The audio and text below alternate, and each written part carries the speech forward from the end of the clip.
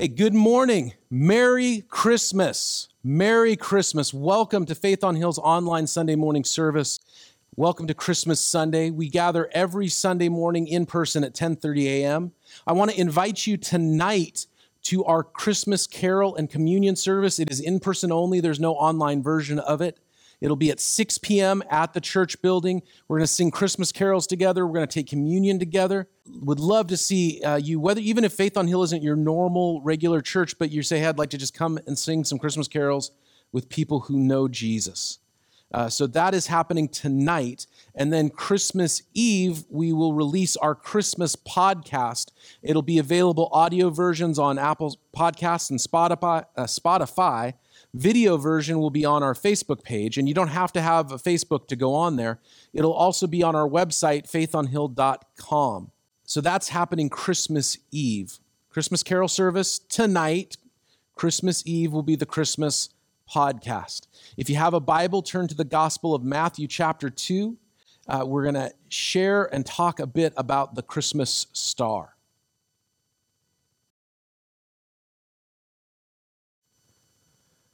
Well, Matthew chapter 2, verse 1 says, after Jesus was born in Bethlehem in Judea during the time of King Herod, Magi from the east came to Jerusalem and asked, where is the one who has been born King of the Jews? We saw his star when it rose, and we have come to worship him. When King Herod heard this, he was disturbed, and all Jerusalem with him. And he called together all the people's chief priests and teachers of the law and asked them where the Messiah was to be born. In Bethlehem, in Judea, they replied, for this is what the prophet has written. But you, Bethlehem, in the land of Judah, are by no means least among the rulers of Judah, for out of you will come a ruler who will shepherd my people Israel. Then Herod called the Magi secretly and found out from him the exact time the star had appeared. He sent them to Bethlehem and said, go and search carefully for the child. As soon as you find him, report to me so that I too may go and worship him. And after they had heard the king, they went on their way, and the star they had seen when it rose went ahead of them until it stopped over the place where the child was. When they saw the star, they were overjoyed. And on coming to the house, they saw the child with his mother Mary, and they bowed down and worshipped him. And when they opened their treasures and presented him with gifts of gold, frankincense, and myrrh, having been warned in a dream not to go back to Herod, they returned to their country by another route. The star of Bethlehem, star of wonder, star of light, star of royal beauty, bright. Now, a question that I asked myself is, does the Bible prophesy a star? The Bible, in the Hebrew Scriptures, prophesies or foretells that all kinds of things about the Messiah, that he was going to come from the house of David, the royal line, that he was going to be born of a virgin, as we just read, that he will be born in Bethlehem. The Bible says a lot in the Hebrew Scripture, the Old Testament. The Bible says a lot about the Messiah. So I asked myself, does the Bible say anything about a star? It's the first time I've asked that question. I've been a Christian for about 36 years now. It's the first time I've asked that question.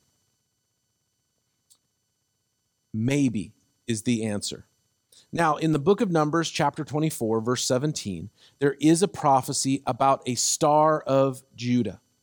And I was doing some interesting reading, and I found out that in pre-Jesus Jewish culture, specifically in the really radical groups that were looking for the Messiah, they took this prophecy about the star of Judah as a signifier of the Messiah. In fact, there was one political leader in Israel pre-Jesus. His name was Simon Bar Kokhba, and he took the title Star of Judah for himself, kind of making the claim to being the Messiah who would deliver the people from their enemies. There were also apparently some early Christians, after the apostles had died, but early Christians who took that verse in the book of Numbers and said that could be talking about the Star of Bethlehem. But it doesn't actually say. When I first asked myself the question, I thought of the prophecy in Isaiah. A people walking in darkness have seen a great light. I thought that might be talking about the star, except that we'll study it as we get further into Matthew. But in Matthew chapter 4, Matthew quotes that prophecy from Isaiah, and he says this is fulfilled not in the Star of Bethlehem, but it's fulfilled in Jesus' ministry. The people walking in darkness have seen a great light, speaking of Jesus' ministry to the people, bringing them the good news of the kingdom of heaven. So does the Bible prophesy the star? Maybe. I don't think it matters here so much as that it makes it clear that it happened. Well, does the Bible tell us when Jesus was born? It's Christmas Sunday. Christmas is this week. Was Jesus born on December 25th? Almost certainly not. Some early Christians, and I couldn't find reasons why, just that there is documentation of it. Some early Christians had begun to observe Jesus' birth in early January. And we're talking, by say early Christians, I mean people that believed in Jesus but lived about 100 to 200 years after Jesus' death and resurrection. There was a pagan festival, the Festival of the Unconquered Sun, that did take place on December 25th. And so the story that I've always heard from secular historians is that when the church became official under Constantine, the Roman Catholic Church began, that they just took things like the Feast of the Unconquered Sun and then they tried to Christianize them. And so that was how Christmas became December 25th. Now, that might be, but there's new scholarship to indicate that that Feast of the Unconquered Sun really wasn't a thing until after Christianity, and the idea was that the feast was sort of a response to Christianity. It was a way for people who wanted a more, we would call it pagan, but Roman religion to be more prominent in the lives of the people in the empire than Christianity, this new faith that had come up. So to me, that's a blurry subject. But we know almost certainly Jesus was not born on December 25th. Luke's gospel tells us that there were shepherds guarding their flocks by night, and an angel appeared to them. We all know that story. Peace on earth, goodwill to men, for unto us a child is born, right? We know that story.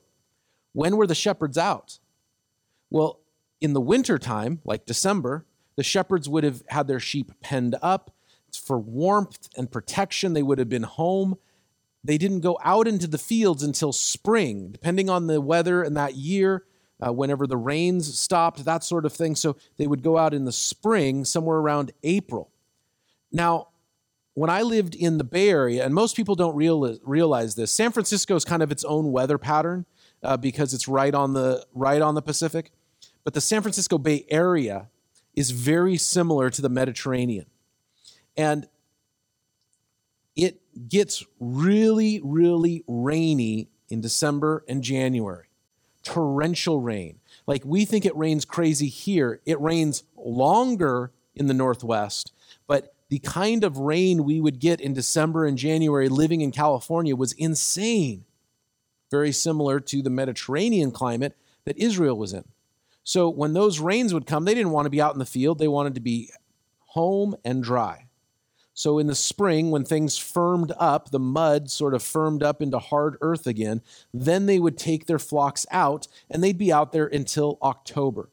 And other scholars have done work saying, okay, well, we know from Luke's gospel that this is when John was born, and so we can kind of figure out from when we think John the Baptist was born to the shepherds being out. And so Jesus was born sometime between April and October, and most likely September was what a few scholars that I read said.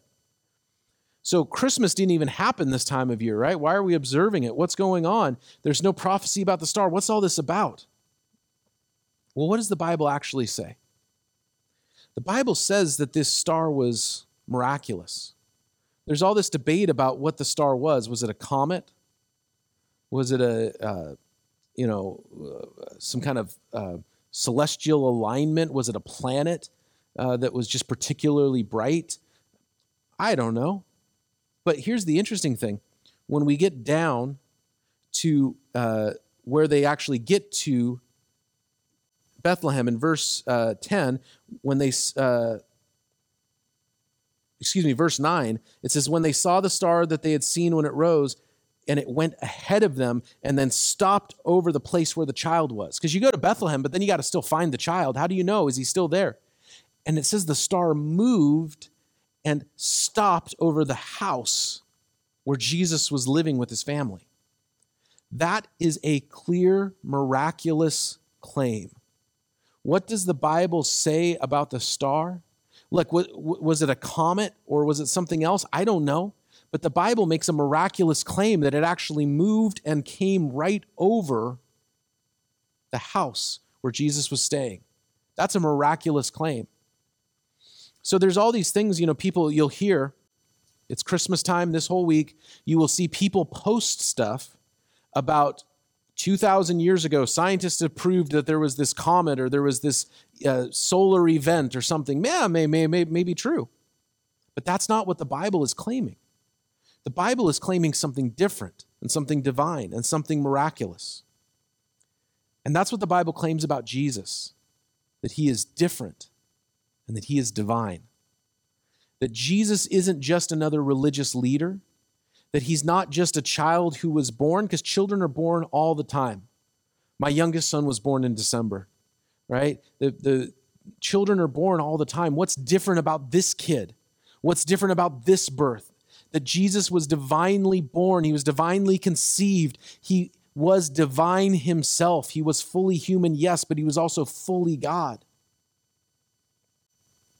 When we talk about Christmas and we have all these traditions and trappings, there's nothing wrong with those unless they get in the way of understanding what the true important claim the Bible makes at Christmas is.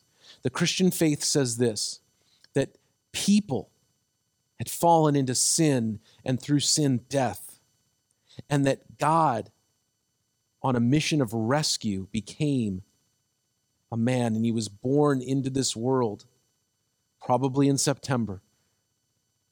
And he was born to a virgin, and that he grew up, and in his whole life, he lived in perfection. He'd never sinned. And he was the perfect sacrifice, so that when he died on the cross, God took all of the sins of the world and placed it on Jesus, the Son, and said, your sacrifice will be accepted, because he was the only one who could do so. So you know what?